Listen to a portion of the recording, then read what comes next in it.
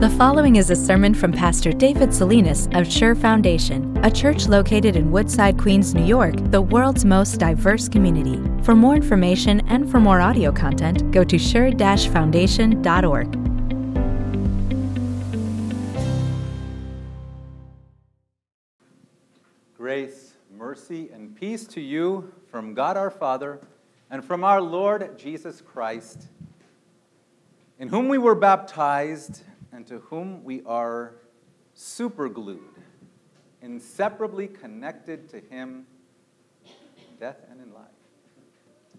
My dear brothers and sisters in our Lord Jesus, the Word of God that we are going to consider this morning is the second lesson, this other lesson from the book of Romans in our Romans series from Romans chapter 6. So in a sermon that a pastor once delivered, he commented on how, as a result of our own weakness, because of our sinful condition, we simply don't walk our Christian walk the way that we ought to and that we want to. We're always, well, as Paul had said earlier in Romans, falling short, missing the mark. And the way he put it, I think, summed up very well what life is like for you and for me. It's not that at every point in our life we are as bad as we possibly could be. It's just that at no point in our life are we ever as good as we ought to be and want to be for the Lord. Something's got to be done, he cried. And in that something's got to be done, I hear this sighing from the beating heart in the Christian of us all. To be those all-in Christians, to love the Lord our God with all that heart and really be willing to sacrifice all, even the closest relationships to us, if only we can cling to Christ and be with him and walk with him a little bit better. And I know that to a very real extent, that desire is in your heart, just as it is in mine, because otherwise, why are we here, right? I want to grow in my faith, and I do want to love the Lord Jesus more than ever, and I want to be a better pastor, and I want all of those things for the glory of the Lord because of what he has done for me, and I know that in your own ways you want that too. Something's got to be done. Something has been done, and that something is baptism. This blessed sacrament by which the Lord our God, Jesus Christ, our own Savior, who lived for us, has now come to live in us and move and breathe and exert his energy in us so that we can love him more and love him better every single day. And so I'm so excited now that we are in this section in Romans. And we're going to be talking about baptism. And my invitation to you at this moment right now is this. Will you join me in drowning? Not your sorrows and booze. Yourselves in baptism. Drowning not to death, but to life. Open up your worship folders. Page 11, please.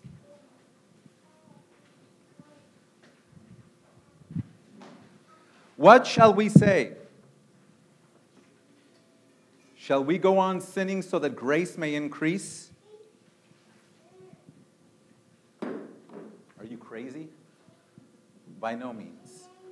We are those who have died to sin. How can we live in it any longer? Or don't you know that all of us who were baptized into Christ Jesus were baptized into his death?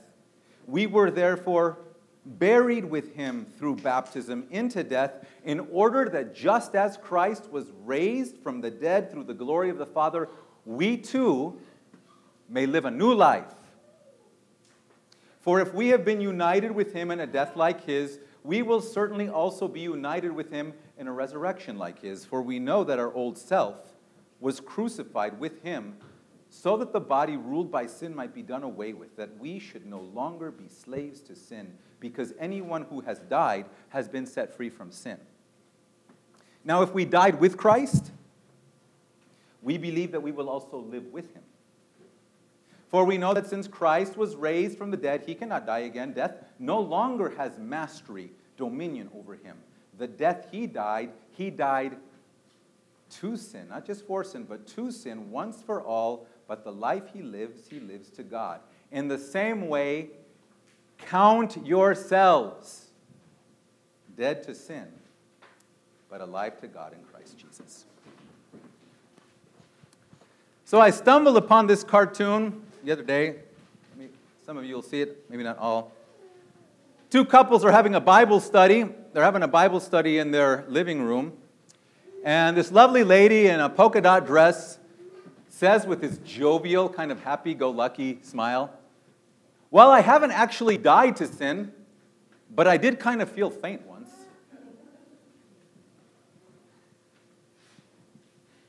When I run into those words from Paul in verse 2 of this lesson, we are those who died to sin, I'm going to be honest with you. Sometimes I don't feel very dead to sin.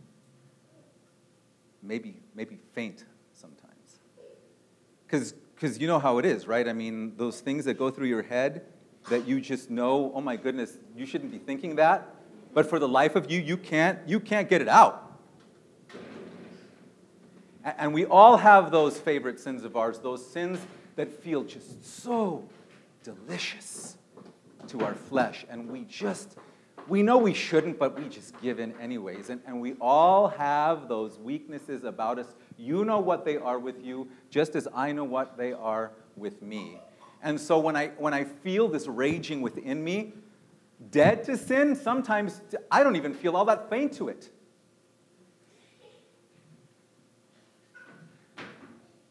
But this is the truth. This failure of ours to see ourselves dead to sin, it isn't funny. It's not a joke. Because it's precisely this that can lead us to take this staggering grace of the Lord God that Pastor Tim so beautifully explained to us last week, a grace that makes life even more certain than death, and spit on that grace and abuse it in the way that the poet said. And he said this, "I like committing crimes, God likes forgiving them. Well, I think the world is just so admirably arranged."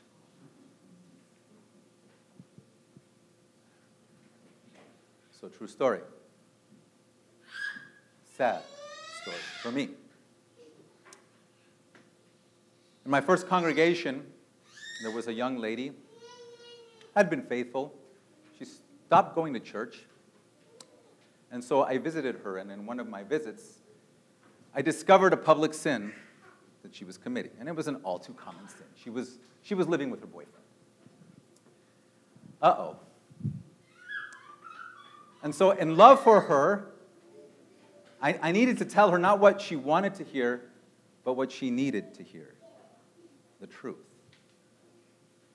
And so in love, I told her, do you know that what you are doing here is wrong, and you're thumbing your nose at the love that God has for you by openly disobeying him?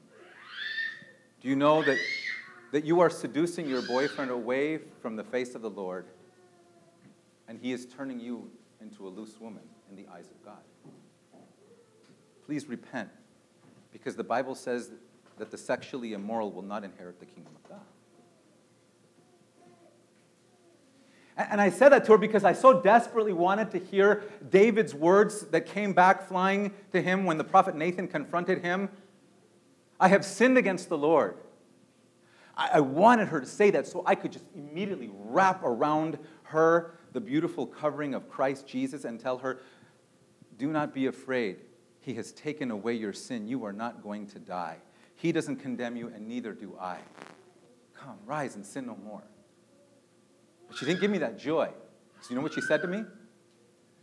It's okay, Pastor, because after we're done, we both get down on our knees and ask for forgiveness. Shall we go on sinning so that grace may increase? She did, because she didn't see herself as dead to sin.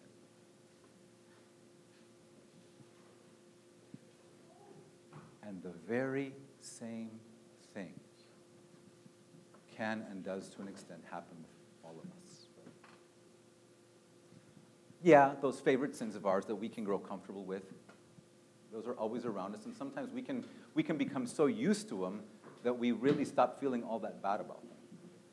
Other sins we can rationalize instead of repent, like sins of outbursts of anger. Well, she started it. Well, he hit me first. But then I think there are sins, too, that may be very specific to us who live in a city like this. Listen, hey, you know what? Psychologists have actually found out something amazing. You know what it is? That we have limits to our patience. And that you know what they call it? They call it ego depletion. And this is what happens, they say. When you live in a high-paced, stressful environment, I wonder who lives there. That can tap into that precious resource of your patience, and basically what happens is you end up becoming a jerk to everybody around you because you've exhausted all of your patience on the minor frustrations of city life. In other words, a place like New York City can really change you and turn you into kind of a jerk. Instead of being the love is kind, the love is patient, the love is not rude kind of people that please God, we can turn into the impatient, get out of my way, can't you see I'm coming through kind of people too. And we get used to it, we get numb to it, we tolerate it, and we don't even feel all that bad about it anymore. And I'm seeing the smiles out there because I know it's true, and it's true for me too. There are things about me that I'm like, I really should feel more bad about that than I actually do, and it bothers me that I don't. How numb I can become to the sins around me. Well, this is precisely where baptism just rushes in, and I mean, it saves us. I mean, like the waters of the flood saved Noah and his family as the waters came and lifted them high, high up above this perishing world. As the baptism promises tap into us new bubbling springs of raw Holy Spirit power to die to sin and to live for God. Look at what I'm talking about here again in Romans 6. He makes this statement, we are those who die to sin, right? So he makes this objective fact. How does that happen? How does Paul say that happens? Well, he says, don't you know that all of us who were baptized into Christ were baptized into his death? We were therefore buried with Jesus through baptism. So this is what it's like. You know when you were born? Well, you don't remember when you were born, but you were born because you're here, right? When you were born, waiting outside into their loving arms was mom and dad, but before they could put their arms around you, waiting right in front of them was sin. And so we were born to sin, and sin grabbed us and placed us instantly into the steely, deadly claws of death and hell. But the day that you were baptized, the Holy Spirit came in and he snatched you right out of the jaws, right out of the claws of the sin and the hell and the death that would forever be our destiny. And he instantly bundled us up like little mummies in our Lord Jesus Christ. And the Lord Jesus then took you in his arms and he doted upon you and he placed you into the lap of your heavenly Father and said, there it is, one more treasure for whom I have died, who is now yours. And death no longer has mastery over you. And you say to yourself, well, how could this happen? To ask the good Lutheran question, right? How can baptism do such great things? And this is a section of the Bible that is absolutely stunning, because what the Apostle Paul says is that through the name of God in baptism, Father, Son, and Holy Spirit, that is the concise preaching of the gospel itself. The Holy Spirit comes to us, and he, in this marvelous, almost mysterious, majestic way, unites us. I mean, so thoroughly, so completely, so fully with our Lord Jesus Christ, that just as we can say of the bread and of the supper, this is the body and the blood of Christ, we can look at the lives, and as I can look at the lives here, and I can say, this is the life of Christ. Or in other words, We were connected to Christ by baptism so that when he died on the cross 2,000 years ago and was buried in that tomb, you died and were buried with him. Signed, sealed, and delivered. This is the truth of what baptism says. It's this majestic, mysterious thing to be that connected and wrapped up into the Lord Jesus, but this is God's word and how he proclaims it and how he sees it. And so that means you are truly dead to sin by baptism. That is an objective fact. I don't care that you sometimes don't feel very dead to sin, because I don't feel very dead to sin. We've been baptized. That means we are. Because Jesus died on the cross, was buried in the tomb. Objective fact. You were baptized into Christ Jesus. Objective fact. That means you are those who are dead to sin. And that means, first and foremost, that you are those who will never truly die. Because you will never be separated from the love and the bliss and the glory of God, your heavenly Father, since you were snatched out of the grimy, dirty hands of the guilt of sin. And so you're not guilty for any sin in your life, including the times when you and I, when we take for granted the blessings of the Lord. That's amazing, is it not? Yeah? There's something even more. It's even better. Because baptism, it is forgiveness. It is washing. It is cleansing. But it is also one thing that is so very important for you and me to understand. It is power. It is raw, unbridled, Holy Spirit power to die to sin and to live for our Lord.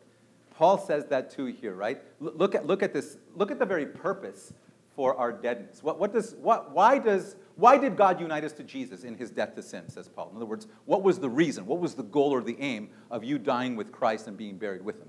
What does that passage say? We were therefore buried with him through baptism into death. Here you want to take your little pencil and circle this next phrase, in order that, because that is the purpose. That is God's goal.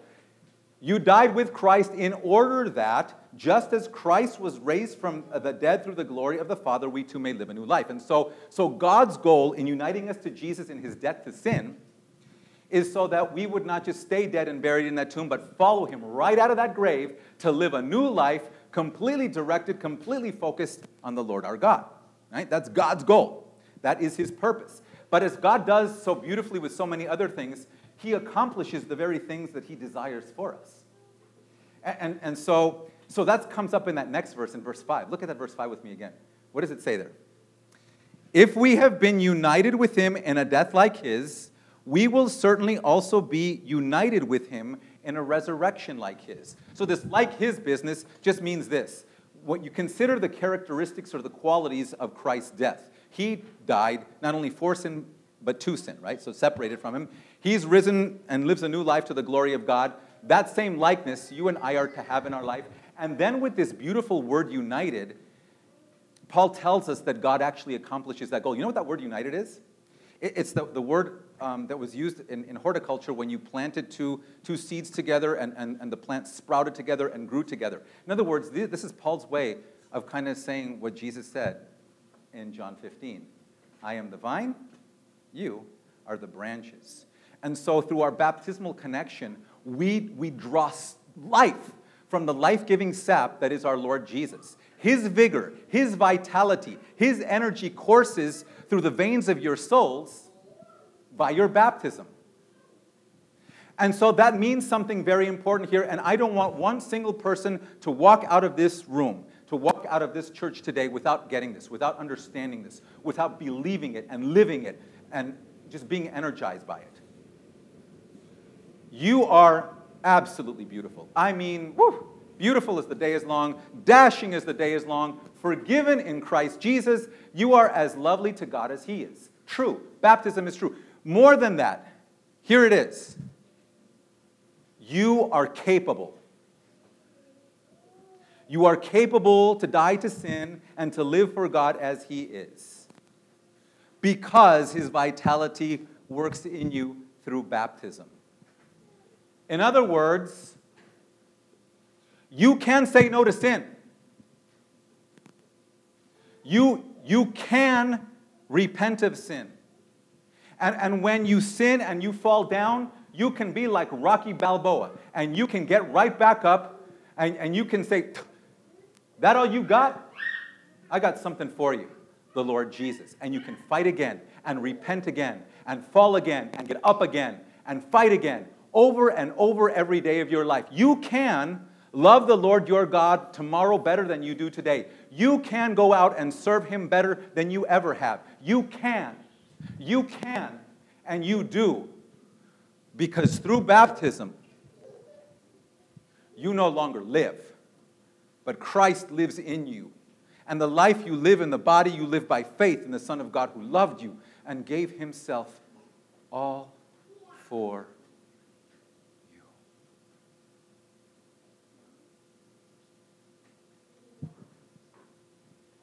How do you feel right about now? You ready to go out and conquer the world? Yeah? Yeah? You ready to kick butt for the Lord? Yeah, you are. Now comes, I think, my favorite part, because it's like the point of the sermon, really the whole point of this message and that Paul has for us. And this is to take this moment where we are just convicted and energized by what Christ has done for us and how He lives in us, that we continue to die to sin and live for Him every single day, to repeat this moment in your life tomorrow and to live better and better. And so Paul helps us do this with the very first imperative, the very first exhortation that he has in the entire book of Romans.